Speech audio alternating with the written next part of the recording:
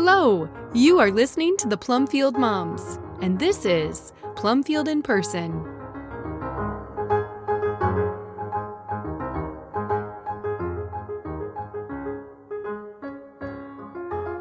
Hi, I'm Diane Pendergraft here with Sarah Masaryk, and we have Tanya Arnold and Sarah Kim with us from BiblioGuides today for our book discussion. Our monthly Our Reading Life. This is, I think we've said this many times, and we'll continue to say it, it's probably our most favorite episode of the month. We love these ladies, and we love the accountability that we have to be sharing what we're reading with each other. We love the community, the accountability, the encouragement, and I find myself thinking, which things am I going to want to talk about this month while I'm reading my books? And so I find that that's just a really nice way to encourage active reading. So friends, welcome to Our Reading Life. And this month, we're going to start with Sarah Kim because Una is taking a nap. And so it seems like the most prudent thing to do is to record her segment first. So Sarah, what are you reading this month? So last month, I mentioned I was reading When Hitler Stole Pink Rabbit by Judith Kerr, and I finished that this month and highly enjoyed it. And so I would definitely recommend this one. So just a reminder, this is the author's story. So it's an autobiographical novel, and it takes place when she's 9 years old, and her name is Anna, and she's living in Germany, and her father is a well-known writer, and he's writing against the Nazis. And so right before the election, when they suspect that Hitler may be elected, they decide it'd be prudent to leave the country, and they expect to be back in maybe 6 months or so. So they leave for Switzerland, and it turns out that the day of the election when Hitler won, they came for their passports.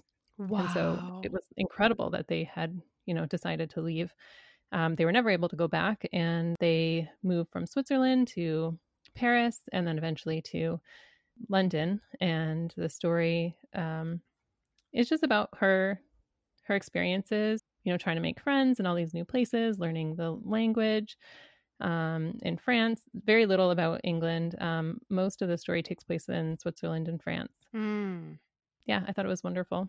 Yay. And then I also started, I'll have more to say about this next time probably. This is another one that will be a free read for Kwanu, my son, 13-year-old. This is the story of the Trapp family singers. So story from Sound of Music, but in more detail. And I'm only on, chapter 6, chapter 5. I love it so far. Yay. It's really good. The writing is just engaging, and it's just so fun to hear more about their story. So for anybody that loves the movie, I think this is going to be really good. And then I've, on audio, been listening to Byzantium by Stephen Lawhead. I don't know if any of you are familiar with that one. Yes. I don't remember.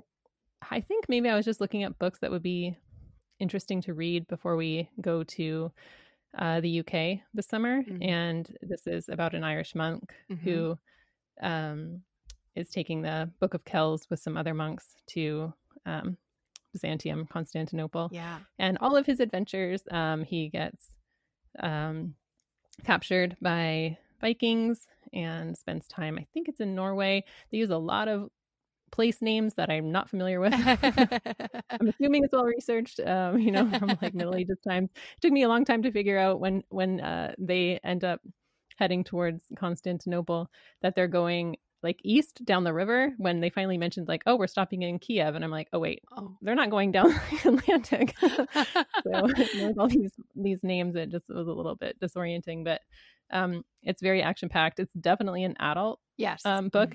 I wouldn't recommend it for children at all. Just there's just certain things that come up with the things that the Vikings are doing and other things that probably is not appropriate for children. But what about for teens? Because probably okay. I remember reading his Robin Hood trilogy and wanting to review it for Plumfield. This was like 8 years ago. And I never got around to it because I was always really unsettled about, do we recommend it for teens or not? Is it right over the edge? I don't know. Yeah. So this one, I'm only not quite halfway into it so far. The only thing so far was there's one scene, I think this did take place in Kiev, where he's describing like they call it copulation, like happening out in the open in the tavern. Oh yeah. So it's not like in a lot of detail or anything, but it's there. Yeah, it's there. So. Yeah. I think that's what I was struggling with, was there's always just enough to say, I don't know if this is really for teens or not. But otherwise the story, his Robin Hood trilogy is so compelling. Did you ever read that one? No, I haven't. This is the first I've read by him. Oh, but yeah. I love really enjoying it. It was everything I always wanted Robin Hood to be. He's just so, I don't know. Have you ever seen the Robin Hood BBC series from, it's from like the early 2000s? No, I've only seen the Disney and Howard Pyle. And you've read Ivanhoe, right? I don't know if I have. I'll definitely be reading it soon, though, because that's another one we'll be reading. Right. Don't think I have, actually. Oh, see, my earliest formation on Robin Hood came from Ivanhoe, and that's an awesome Robin Hood. And a lot of other Robin Hoods are pretty disappointing after that. But I really felt like the Lawhead Robin Hood was really fun, really, really action-packed, like you said, really complex and interesting. So, Sarah, have you ever read Around the Year with the Von Trapps? No, but I think I bought that one before I bought this one. And then I thought I had this book. And then I'm like, wait a minute, it's a different book. Yeah, so that one is a really beautiful book. And it was out of print for a long time and hard to find. But either Ignatius or Tan, I think it's Ignatius, reprinted it just recently. And it's written by Maria Von Trapp, and it is a year of all of the customs and rituals and traditions and the observances that they have. It's on my liturgical living shelf. It's a really wonderful way. Like we make these particular, like her rum balls are the best rum balls you will ever have. Everybody tells me that. When we made a whole platter of liturgically minded cookies during Advent and Christmas for our friends at the Abbey, and one of the Dutch priests came up to me and said, "These are like European ones." Yes, they are. They're really good. They're very authentic. Great. So the Maria Von Trapp, Around the Year with the Von Trapps, it has music in it, like sheet music in it, and poems and prayers and recipes and crafts and activities. It's really, really lovely. So you might. Yeah, that sounds great. I mean, in the book, they just celebrated Christmas, and already she was bringing in her traditions and really helping to warm the family, bring them back together. Yeah. This was beautiful. So that sounds great. Oh, yay. Super fun. So just a reminder that the first book, for my Pink Rabbit, what is the exact title, Sarah? When Hitler Stole Pink Rabbit. So just a reminder that When Hitler Stole Pink Rabbit is one of the books that Sarah was reading as a pre-read for her, Quanu's 13, right? So he's a teenager. So it's a pre-read that Sarah's doing for her 13-year-old. So that recommendation is really good for our teenage readers, which is great. Very cool. Yeah, I think that one would be good for middle school also. Awesome. Yeah, is there anything in it that would be cautionary that you'd be concerned about? Nothing beyond, just the basic mentions of what's happening with the war, but it doesn't go into any detail. Fun. Cool. Well, I think we should go to Tanya next because Diane and I are reading the same stuff. We have things to say. Well, Tanya, what are you reading? This month for me has been another chaotic month. My daughter's wedding is this week, so I feel like my reading has been minimal. But I can't believe you're here recording when your daughter's wedding is in 4 days. I know, and we just had this home disaster, and but reading is also. I mean, sometimes it takes a lot of brain power, but sometimes it can just be a rest too from chaos. I mean, I did go do some thrift book shopping today just as a break from, and I found a Messner biography today. What? At the thrift store. Which one? I don't remember the exact title, but it's about Edna St. Vincent Millay. Wow. It jumped off the shelf at me, and then I opened it up and it said Julian Messner, and I was like, I thought so. Oh, fun. So that was kind of exciting. But I feel like a good portion of my month still went to that hideous strength and the conversation for that, which was so rich and so great. And I don't know if we said this on the podcast about if people liked it or if they didn't like it, or if we just really just discussed it, but I loved it. Yay. I really thought it was so thought-provoking, and I highlighted a lot. I was taking a lot of pictures. I remember even Judd would walk into the room and I'd say, you have no context for this, but just listen to this part. and he would shake his head. Yeah, wow. I'm like, I know. I wish you could just understand the power of what's being said here. Yeah. Other than that, I've spent a lot of time just playing with your books. picture books. And you've spent a Playing lot of with time playing books. with your books, moving them Yeah, there's around. been a lot of moving of books. And then there's just been a lot of reading of picture books. I've been adding quite a few to Biblioguides, and a couple that just come to mind as being really great, because we definitely still need book recommendations for the littlest of members of our families. Absolutely. And picture books are great. My daughter just turned 9, my youngest, and she still loves a great picture book. So Jill from Purple House Press has reprinted a couple of picture books from an author named Judith Schachner. And one is called Mr. Emerson's Cook. I have not read that one yet. Have either of you? Well, Diane is proofing it right now, I think. I did it. It was real fast. Yeah. So it looks lovely. I'm excited about that one.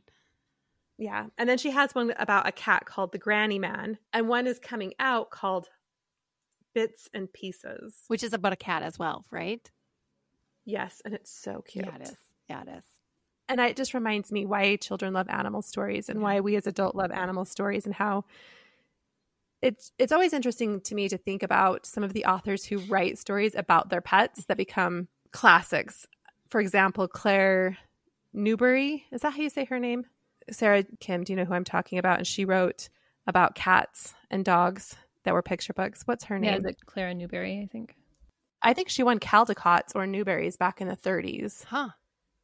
She was an author living in New York City, and she had kittens. I think one was called Smudge. And does that sound familiar? Yes, that does. And so she would write these stories about the antics of her pets. Yeah. And so when I was reading this one, Bits and Pieces, it just kind of reminded me of that, of how funny animals are. And when an author just brings that to life, everyone can relate. It's almost like it just brings every reader into that world. Yeah. And even children. And then they're also great opportunities for humor. I think it's really difficult to find books where children will just laugh, and even as adults will just laugh, that it's not potty humor or right. But clean humor is truly tricky, and it's a talent to write it. So this was just funny and heartwarming and sweet. And I thought, oh, Jill, that was a good one to select. Yay. So it was Claire Turley Newberry. Okay. There it is. And she had one called Smudge, and then there was one about a bunny, Marshmallow, and then a couple of other ones. And I think they've been reprinted. They're still in print. So they've just kind of become classics. I think I have Smudge. It's so cute. Yes. Yes.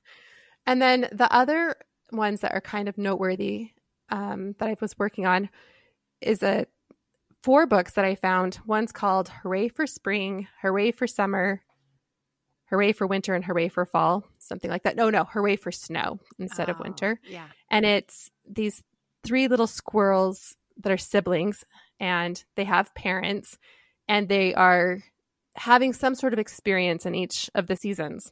But what's interesting is that they were actually originally written in Japanese in the 80s. And then in like 2008 to 2010, they were translated and published by North South Books here in the US. And they are darling. They are the illustrations. The author, I don't know how you say his name, so I'm not going to attempt to do that. We can put that in the show notes. He did both the illustrations and he wrote them, and they're just so delightful. So like when it's snowing, the children want to go out and play in the snow, and the parents don't really want to go out and play in the snow, and they want to sled, and finally they get the dad too. And then the dad goes and gets the mom and says, we need to go on a sleigh ride together. And then the mom and the dad, you see them sledding down the hill, taking their turn together. Oh, and it's just sweet. So it's like, it's snow and nature, but it's also really positive family relationships. Yeah. And then in the fall one, I was just working on that one. The mom knits each of them a red sweater. So they're all out with their red sweaters. And then they're recognizing everything in fall that's red, including the sun. So they just see red berries and red birds and a red sunset. And they're just enamored with the color red. And so they're just so cute and sweet. I got them at my library. A few were on Internet Archive. And it's just fun to see books that would have been prominent in another country. Yeah. So what other children in another country would have been reading and are probably still popular there, and then to have them here in the US. Yeah. I love seeing those connections. So we have them on BiblioGuides, and they're darling. Sweet. The author is Kazuo Iwamura. Wow. Thank you. I did not want to slaughter his name. That's my benefit of living in Hawaii. Yes. Oh, yes. Thank you, Sarah. And just clarifying, Sarah, since you're looking it up, he did write and illustrate all of those books. Yes, that's right. So he's a double threat. Beautiful. He's one of those masters of being an author and an illustrator is that also is unique. very unique. Yeah. Mm-hmm. That's marvelous. And of course, it's on BiblioGuides, so people can go there and look and figure out how to find them by going through BiblioGuides. I love that. Yeah. Yay. Yay for picture books. That's what I've been doing, picture books. That's about the amount of time and brain capacity that I've had. And I hate to say that because I don't think we should ever denigrate a picture book. I think picture books are actually the best of the best, are really well written to be able to say so much with few words and masterful pictures. Yeah. They are masterpieces in and of themselves when you find the good ones. And they have such a power over us. When you have a really great picture book, they really can do a lot to heal us or encourage us. I think they're very powerful. Mm-hmm. Yeah. Yay. So that's it. Yay. Well, Diane and I are excited. But so Diane, before we talk about what we're reading together, I'd like to just tell our listeners about 2 book clubs I've had this month that relate to things we've talked about on this show. Okay. So I know you actually want to hear some of this. And I do have one that I wanted to mention that wasn't what we're doing together. So, okay, cool. So I just wanted to tell listeners about 2 of the book clubs that I've had this month in real life that connect directly to what we've done here. So my library officially opened in May, and we had our very first book club about a week and a half ago. And I had 17 children ages 7 to 12 years old gathered around my farm table talking about Cruella de Vil and Pongo and Mrs. And I had over a dozen parents in the library hanging out and talking life and parenting and homeschooling and all of that. I was blown away by the conversation that I had with little people about 101 Dalmatians. I had no idea that this book that we have all loved so much and enjoyed so much, I had no idea the depths of moral questions 7 and 10-year-olds were bringing to the table. There was a moment when we were discussing, whose favorite character, everybody went around and said who their favorite character was and which part of the book they liked the best, your standard sort of getting to know each other type questions. And somebody made a comment about how evil is Cruella really? Well, she's evil. Right? Like, her name says that she's evil. And one of the participants said, yes, but technically speaking, other than Pongo's puppies, all of the puppies that she had were lawfully hers. She purchased them. And the student went on to say, and there was no law that said she couldn't buy these puppies and kill them. Right. So I thought, oh my, this is quite the statement to throw out there. And all the kids jumped on it because all of these young children had a very well-developed sense of moral rightness and moral wrongness. And so that took us into some really interesting conversations about whether or not it was right for Pongo and his family to go and shred all of the furs at Cruella's house and some of the other things that happen. Whose property is whose? Who owns what? Are these laws just? How is it that Pongo views this? Why does Pongo change his mind and decide that it is okay? These were just amazing conversations to have with these tender, sweet young souls. And what a gift it was for me, because I've always been the teenage book club mom. Like I typically deal with high school students. I don't typically deal with the little kids. And so to have such meaningful conversation with little kids, it was such a great joy for me. So I owe that to you girls because I wouldn't have read Dalmatians had it not been for all of you telling me how truly good a book it is. And it is. Well, you're welcome, because I think everyone needs to know that. Exactly. And I've had several parents tell me that it was the perfect first book club book. Perfect was the word they used. And these are people who don't even know each other. And each of them said it because the story is lively and interesting and wholesome. It's also very exciting, but still very accessible. And so if the young reader is reading with their eyes or with their ears, there's a lot to keep them interested, but it's not so hard that they get discouraged and want to put it down. And it's not too scary that they get turned off. It's just the perfect way to jump into kind of reading independently like that, and then reading for a book club and having things to say, because you have things to say when you're done with that book. And so every child felt like they came to book club with something they could contribute to the book club. And I just thought, mamas, if you're thinking about doing book clubs, let us recommend 101 Dalmatians. Oh, and by the way, we're going to be producing some things to help you do that easier in the future, so stay tuned. Well, that's now kind of tricky because now you've set the bar really high. Right? Where are you going to go from here? I know. Only the best. Only the best. Mm-hmm. Truthfully, it is a high bar. You're right about that. It's a high bar.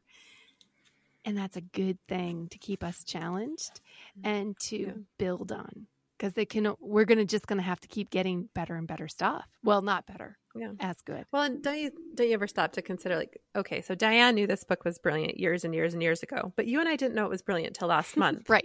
So when you think, well, we want to bring the best books to our kids, we can only bring the best of what we know. Right. And so part of that is that continued desire and ability to keep expanding and reading so that we can say, oh, had no idea that this was a gem or that was a gem. And we know there's excellent books out there that we don't know about.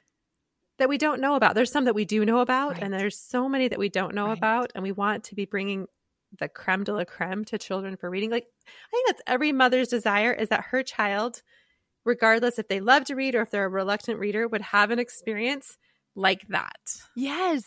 Every child, Right? That's the goal. feel like they've connected with the story in a meaningful way. I started the book club saying, I just want to lay down the ground rules. This is the first time we've all gotten together, so let's just get the ground rules out of the way. The rule of this book club is that we are here to be friends. That's the most important thing. So being friends means that everybody gets to talk if they want to. And if they don't want to, they don't have to. Everybody has the right to their own opinion. And so we are going to listen to everybody, and we're going to let them tell us what they think. And we're going to be kind when we disagree with them because we're honest with each other. That's what it means to be a friend, is to tell the truth. So in telling the truth, we're going to truthfully say what we do and do not think, but we're going to do it in a way that's friendly. And the kids were like, okay, great. And we were off to the races. It's so beautiful. That was on Saturday.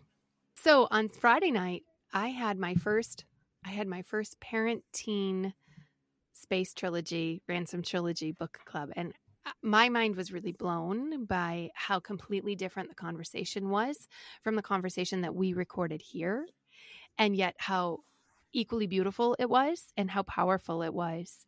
It was really neat to have the parents were all sitting on one side of the fire and the teens were all sitting on the other. And it was just lobbying of thoughts back and forth and agreements and disagreements and going into really the unique humanity of Ransom and whether or not the first victim that was supposed to be taken to Malacandra, whether or not he actually would have been better received by the Malacandrians, whether or not he would have actually pleased the Oyarsa, whether or not he would have stayed on Malacandra and whether or not that would have been a good thing for him versus Ransom, who had to come home, even though Ransom was offered the chance to stay. And why did he come home? And why does that matter? And it was just really powerful to talk about why Weston was the way that he was or why Divine was the way that he was. And it was really, really, really a special thing. And so I really encourage parents to consider doing these things that might feel awkward, I tell you, I've done a lot of book clubs. And I've done a lot of book clubs with all of the people who are around the fire. I've done teen book clubs with these teens, and I'm in a Tuesday night club with a Tuesday night classics club with all these adults. But having them together in the same space, I was nerve-wracked. I went into it thinking, I don't know if this is going to go well. I don't know what we're all going to think about this. I hope everybody's like expectations are okay. And I had to just remember to breathe, to not let it be dependent upon me, to pray, and to just afford the space.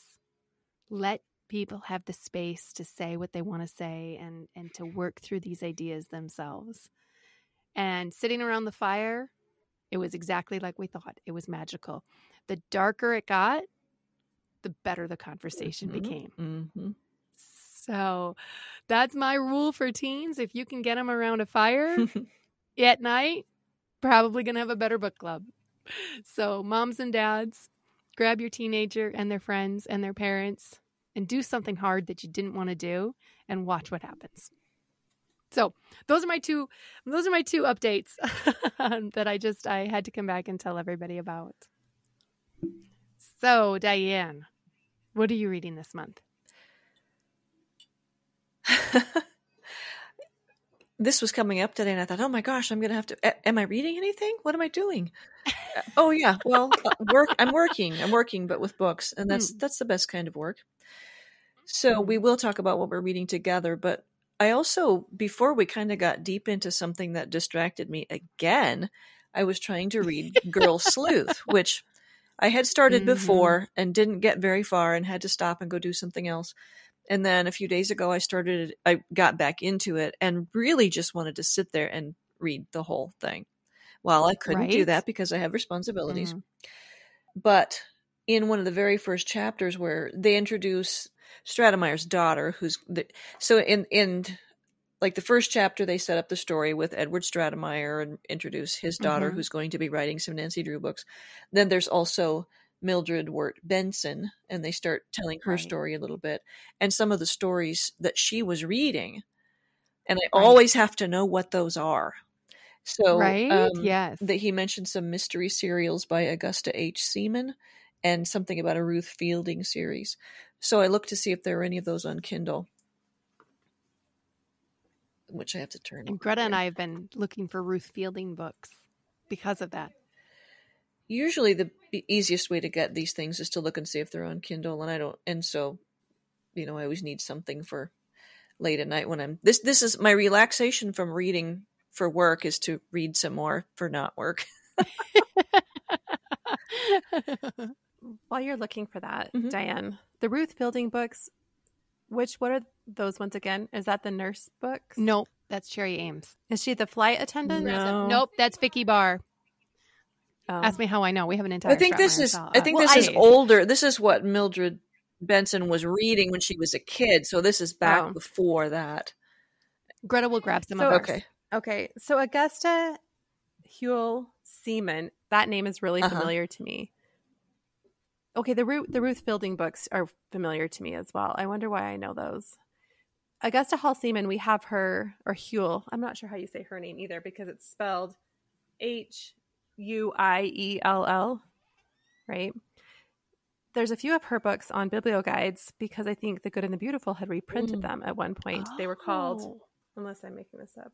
Oh yeah, like Mystery on Heron Shoals Island is one. I didn't realize that was a Ruth Fielding book. No. The Augusta Huell Seaman. Gotcha. The mysteries. Okay. And then Melissa Across the Fence. Anyway, they reprinted quite a few of hers, so that name is really familiar, but I haven't read any of them yet. What a shame those are gone. I know. Some of them on the list, I thought, I don't know. A lot of them are like being in one of them's called a moving picture that became real, the Last Motion Picture Company. I don't know if I want to get into that, but I think that the Seaman books are mysteries, and the one that I picked was called The Dragon's Secret. And so I'm only like a third of the way through, but I think it's really interesting that here's an early century mystery book for girls. And it's two girls who didn't know each other until this week when the mystery comes up and get together and try to solve it. So you can see there's your little shadow of Nancy Drew in this little girl's life. Exactly. I can't decide whether I'm going to like it or not, because they say, let's not tell anybody. Right. Not cool. Yeah. So the one girl is with her mom's dead, but she's with her dad and her brother. And the other girl is away from her family, living with her aunt who's having a rest vacation. Yeah. But they hide what they're doing on purpose, and I'm thinking, okay, that better come out okay, or else I'm not going to think this is a good book. But I love these early 1900s stories. Like there's something about that time period that draws me in anyway. But then this really simple mystery where probably nothing really terrible is going to happen, but they're very worked up about it and trying to find the clues, and just the kind of thing that I would have loved when I was a kid. Yeah. And I'm sure that there's nothing dangerous or not clean. So anyway, just prospecting, really. So I just want to remind our listeners that Girl Sleuth came to our attention because of Tanya. And Girl Sleuth is a fantastic book. Diane and I are going to be reviewing it and doing a whole bunch of other stuff with it. But Girl Sleuth is a fantastic book about the real Nancy Drew. Nancy had several authors, but particularly she had two authors, two strong women who weren't working together to create Nancy. And there's lots and lots of intrigue and tension. And it's a wonderful resource for parents who are trying to understand the Stratemeyer Syndicate books, which would be Nancy Drew, Happy Hollisters, Hardy Boys, Bobbsey Twins, and a number of other series, many of which didn't survive for very long.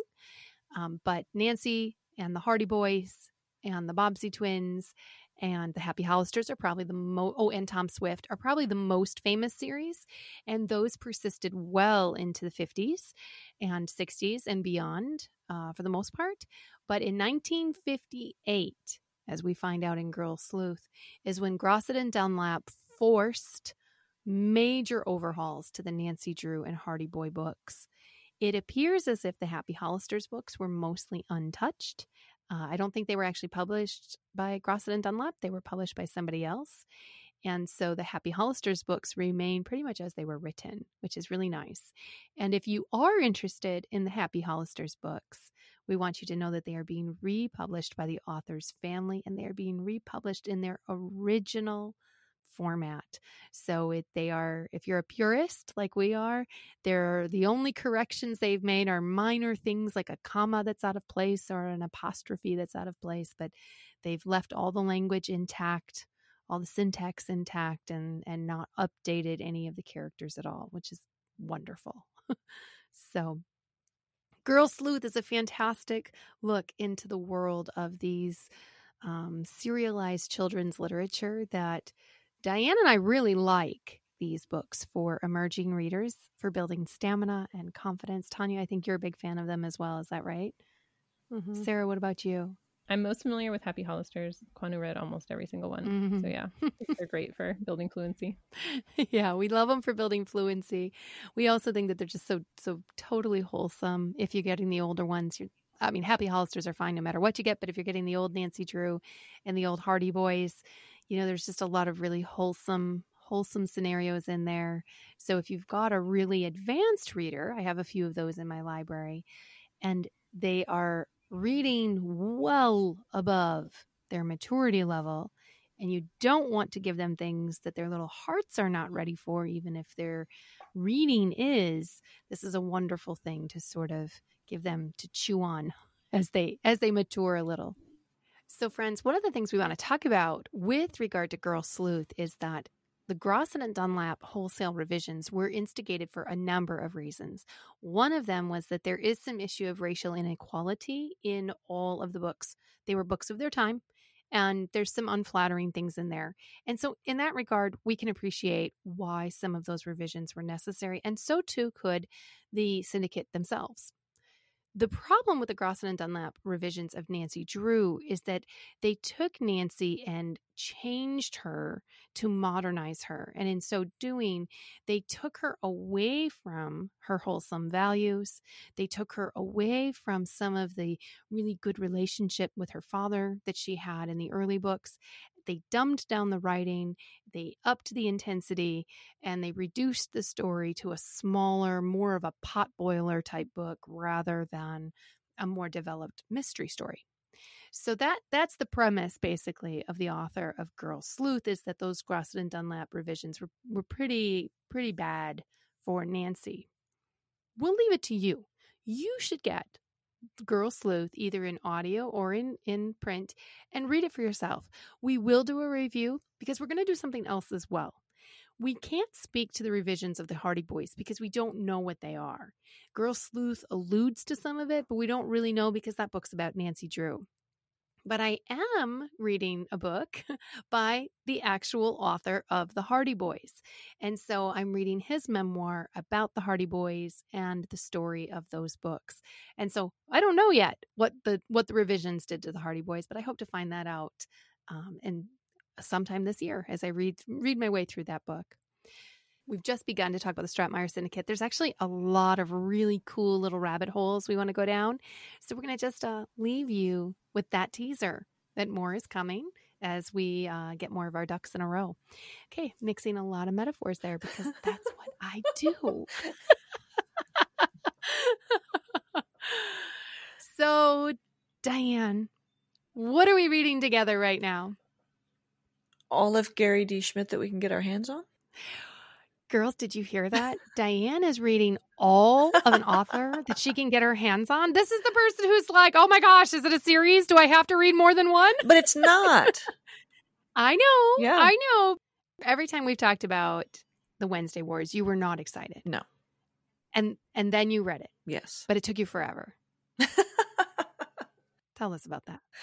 Well, yeah, I got through about half of it and was just it was wearing me out. Too much teenage boy stuff, 7th grade things. But I said I would read it because we were going to do something with it. And so after I got to the end of it, I realized there's really a lot of good stuff in there. Yeah. And I wanted to check and see, okay, so this is something worthwhile that I could recommend to middle school kids that I know. Is there more? Is he equally good in others of his books? He has a lot of books and they have a lot of different subjects, but are they all, could I recommend them? Now, I'm very, very far short of reading all of them, but I have read 3, I believe, and they are all equally good. So it was interesting because in your review of Pay Attention, Carter Jones, you said you reached for one more to see if Wednesday Wars was an anomaly. Mm-hmm. Like, could he really do this again? And you loved Carter Jones. Mm-hmm. And I loved your review of Carter Jones so much. I got Carter Jones that day and started it that night. And I've read Wednesday Wars, of course, and I read the sequel, Okay for Now. Mm-hmm. And I had not read Carter Jones. And so when I was reading it and couldn't believe how much I loved it, I was thinking, this is actually my favorite Gary D. Schmidt book is Carter Jones. But then I thought, well, in all fairness, I need to reread Okay for Now because it's been a while. And then I thought, no, I think that one's my favorite. So then you were saying, I think I'd like to read more of his. I'd like to see more of what he has. And I agreed.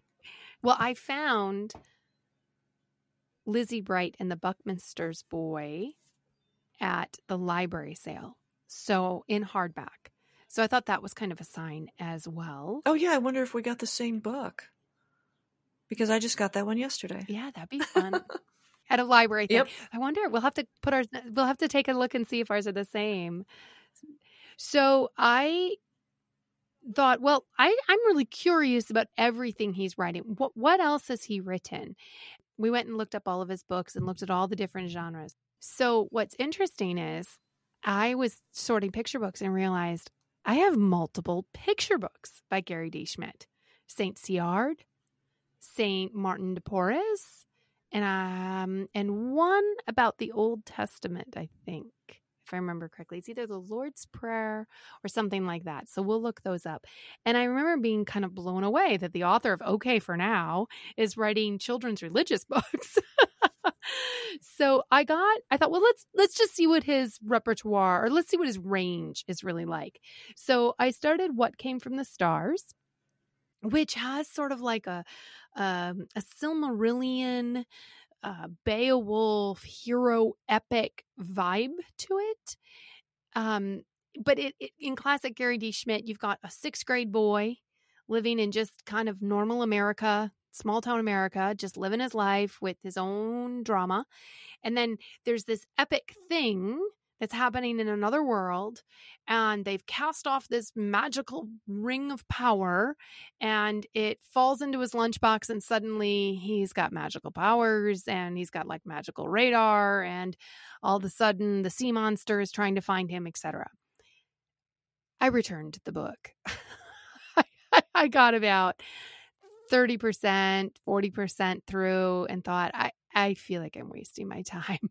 I like good sci-fi, I like good fantasy, and I like good all-American boy books. This one isn't doing any of those things very well, in my opinion. So I didn't love that one. So then I thought, oh, well, that's kind of sad. Maybe this isn't going to be as fun a ride as we thought. So I got his newest book, The Labors of Hercules Beale, and that is fun. And said she wasn't going to start it until I got it, but she did it anyway. No. We agreed that we were going to wait for each other to read Just Like That. Just Like That is the 3rd book in the Wednesday Wars and OK for Now arc. And we don't want to read it because somebody dies who we like. And so we don't want to do it. So I thought we agreed we were going to do it together. Yes. Why was I waiting for you for Hercules? I just thought that that's what you were doing. Actually, I thought I was supposed to read it first, but you got there first. Sorry. I think that's telling, though, that that's how good these are. And it's amazing to me because here's an author writing modern stories for middle school kids that I can see the value of. That doesn't happen very often anymore.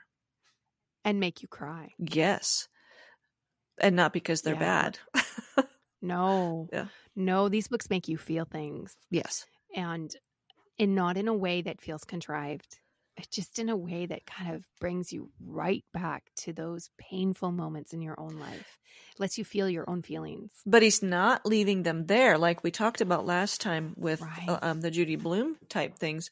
He's bringing them to maturity. By the end of the story, they have matured in some way. They're still only not even a year older. 7th grade. Yeah. Yeah. But both Wednesday Wars and OK for Now take place in about the space of a school year. But a lot happens, and they are forced to mature. And it's really important for our listeners to know that these have some serious literary merit to them. In Wednesday Wars, so clearly loves Shakespeare that it pours right out of him into the story in a way that is so natural and appropriate. It moves the story along. It's definitely a formula, but it's a formula of something that he loves, and therefore it's like a tried and tested recipe more than anything else. Right. He's not a teacher standing up in front of the class saying, okay, now you're going to have to learn some Shakespeare. Here we go. No, exactly.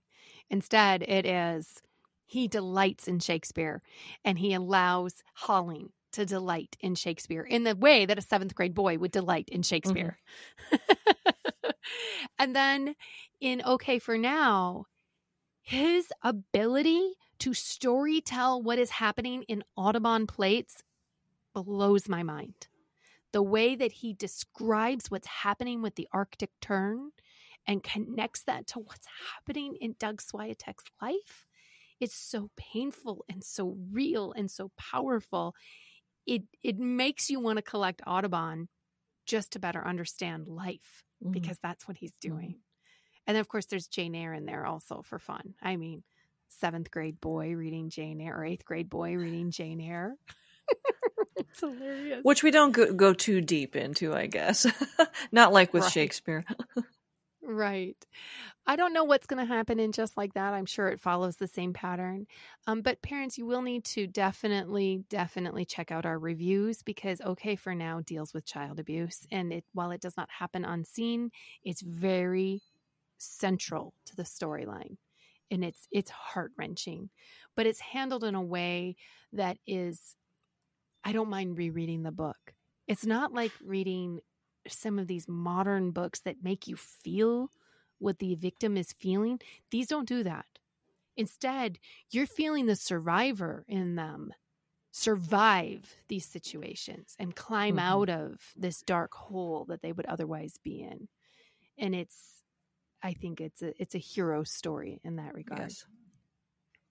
And then what's cool about Carter Jones and Hercules is that the characters from the Wednesday Wars and OK for Now are all grown up, and now they are the adults who get to be features or heroes in these new crop of middle school stories. And so it's super fun that way. But you can pick up any one of them and just without read knowing it. anything. Yeah, and still enjoy the story. All of them are standalone, yet all of them fit together. I love it when it happens like that. So our plan is to read as much Gary D. Schmidt as we can, review all of it, and do some other fun things with it so that you can do some fun things with it. That's our plan. Well, I do want to say I'm pretty fascinated because, I mean, I've seen him at thrift stores. I've heard some good things about the Wednesday Wars, probably just from you guys. Mm-hmm. There's never anything that's like captured me to say, oh, go read one of his books. Just to see and hear from you both that you're doing such a deep dive and that you're really enjoying what you're seeing is fascinating to me and thought-provoking. Also, I'm just looking him up on Wikipedia while we speak. And I love this little thing that it says. There is a little notation. So apparently this is a true story. Or someone's notated it as a true story.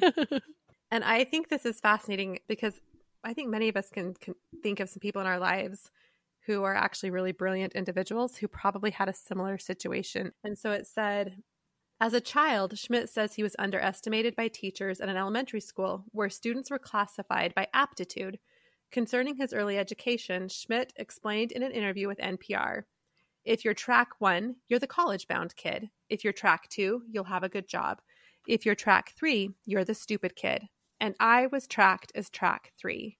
After intervention from a concerned teacher, Schmidt found a love for reading, an event which served as inspiration for his novel, The Wednesday Wars. He's Doug Swiatek. Wow, right? I think he's all of them. He is. Yeah, maybe so. He's Doug. And I love hearing these stories from authors when you see that they had pain. I remember we went to hear Richard Paul Evans speak, and I had taken my children when they were in elementary school, and he was speaking about Michael Vey. I have not read Michael Vey, but my kids have, and my husband has. But I think in Michael Vey, the main character has a stutter. There's something. He has some sort of a challenge, and that was Richard Paul Evans' challenge as well. And so he was really speaking to that for kids that have some sort of a thing that makes them different or makes them feel like it's holding them back. And one of the things we talk to our kids about is my husband was the same way. He couldn't read and he struggled so much in school. And finally, I think it was a 2nd or 3rd grade teacher recognized it, and she created, or there was some sort of program, she herself took him under her wing, and I don't know what she did. Like, Jen and I even talk about it. And I said, well, what was the program? Basically, what we found out is he had dyslexia. And she did some sort of special. My mother-in-law was, she was overwhelmed with her 5 children and the marriage that she was in. And so Judd was just kind of floundering, falling through the cracks at home, falling through the cracks at school. And this teacher did some sort of a program with him. And it like a switch flipped in his brain, and he just started reading. The dyslexia did not go away. It's like she helped him Decode it. format or something. Decode it. Because he says now, so he's an avid reader. He's always reading nonstop, 24/7. If he has a minute to sit down, he's reading on his phone. And if he gets tired, he can't control it. So then he was really watching our children all the time to see if it would show up in any of our children. And so I just think it's so interesting. And then of course he was labeled as the stupid kid. Right. Oh. Yeah. So Tanya, you have to read Okay for Now. Yeah. No, sounds like it. Yeah. You okay. do. You do. You'll go. So I don't want to spoil it for you, but you find out pretty quick. And then, of course, you go back to Wednesday Wars and go, oh, that's why he said that to Holly. Yeah. Okay. And you should read Wednesday Wars first if you can. You could read any of them without knowing about the other ones. But if you're going to do Okay for Now, knowing that you should read Wednesday Wars first, you should read Wednesday Wars first. Yeah. Well, I am reading Wednesday Wars in August. Okay. Yes, you are. When you all are reading it again. So then go straight to Okay there. for Now, because Doug Swiatek can't read. And he's in 8th grade. And he is labeled as, and he's got a brother who's an ex-con and another one who's trying to be an ex-con. And so he is just labeled as the kid who literally nobody cares about. And the principal's really clear with him about that. Nobody cares about you. Nobody has your back. Yeah, except for the physics teacher who thinks he's brilliant. Yeah. And the English teacher who so elegantly just says, I need your help, because he's always in trouble. So he's always in detention. I need your help. So your detention is going to be with me because I have this county literacy program I'm developing. I need you to help me test it. All right. I'm definitely going to have to read this. I love hearing these stories about boys who overcome because they don't fit in the school system, but they really have genius and capacity beyond our understanding. Yes. I found Gary D. Schmidt to be even more satisfying when I read Carter Jones, because I get to see how these kids turn out. And you get the sense, the strong, strong sense in Wednesday Wars and Okay for Now, that these kids who are just quirky and different, they're just not like the normal group of kids. It takes one, or in these cases, maybe two adults who are willing to rally for them. Or in the case for Okay for Now, there's a whole community that comes around Doug Swiatek. And it's all the non-traditional people helping in non-traditional ways to help this non-traditional kid not survive, but thrive, come alive and thrive. And what Gary D. Schmidt seems to do so brilliantly is to capture the boyishness boy, and the boy who he doesn't look like the textbook version of a boy, and nobody knows what to do with him. But there's going to be one or two really committed, insightful adults who sort of become the patron of the kid and show the kid a life he never even considered. I mean, Doug Swiatek, who's both of his brothers are either criminals or becoming criminals, and his dad, who's an alcoholic and an abuser.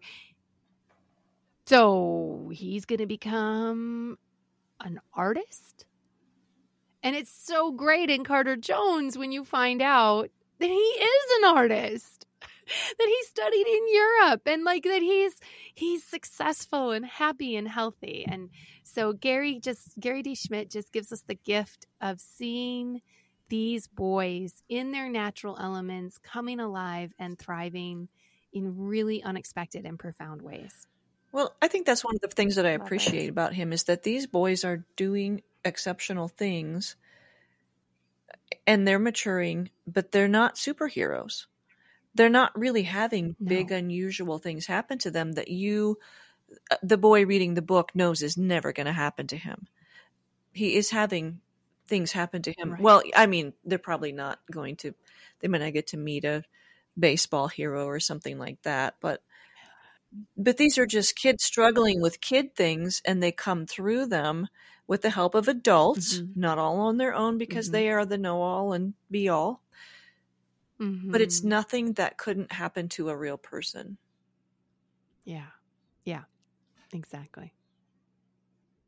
Can I share a picture book that I really like by Gary Schmidt? Yes. It's called Almost Time, and it's about a little boy who's waiting anxiously for the maple syrup to come back from the trees because they ran out of maple syrup, and his dad always cooks breakfast for him, and he wants to put the maple syrup on the breakfast. But so he keeps, asking his dad, is it time? And his dad is so super patient with him. And it's just a beautiful relationship story between the father and the son. There's no mother in the story. So you're kind of just wondering, why is she not in the story? Mm-hmm. But yeah, it's a delightful one. Oh, yay. And Tanya, you'll be happy to know he's got a couple of picture book biographies. Sojourner Truth and William Bradford, I think. I know Tanya really loves picture book biographies. So, ooh, I do. They're my favorite thing. Yay. So the assignment for next month is everybody go find a Gary D. Schmidt book and come back and report. Just teasing. That's fun. I'll do the picture book biography. Of course you will. Well, girls, we've talked a lot, as always. This is so fun. Tanya and Sarah, thanks for your time this afternoon. It was fun as always.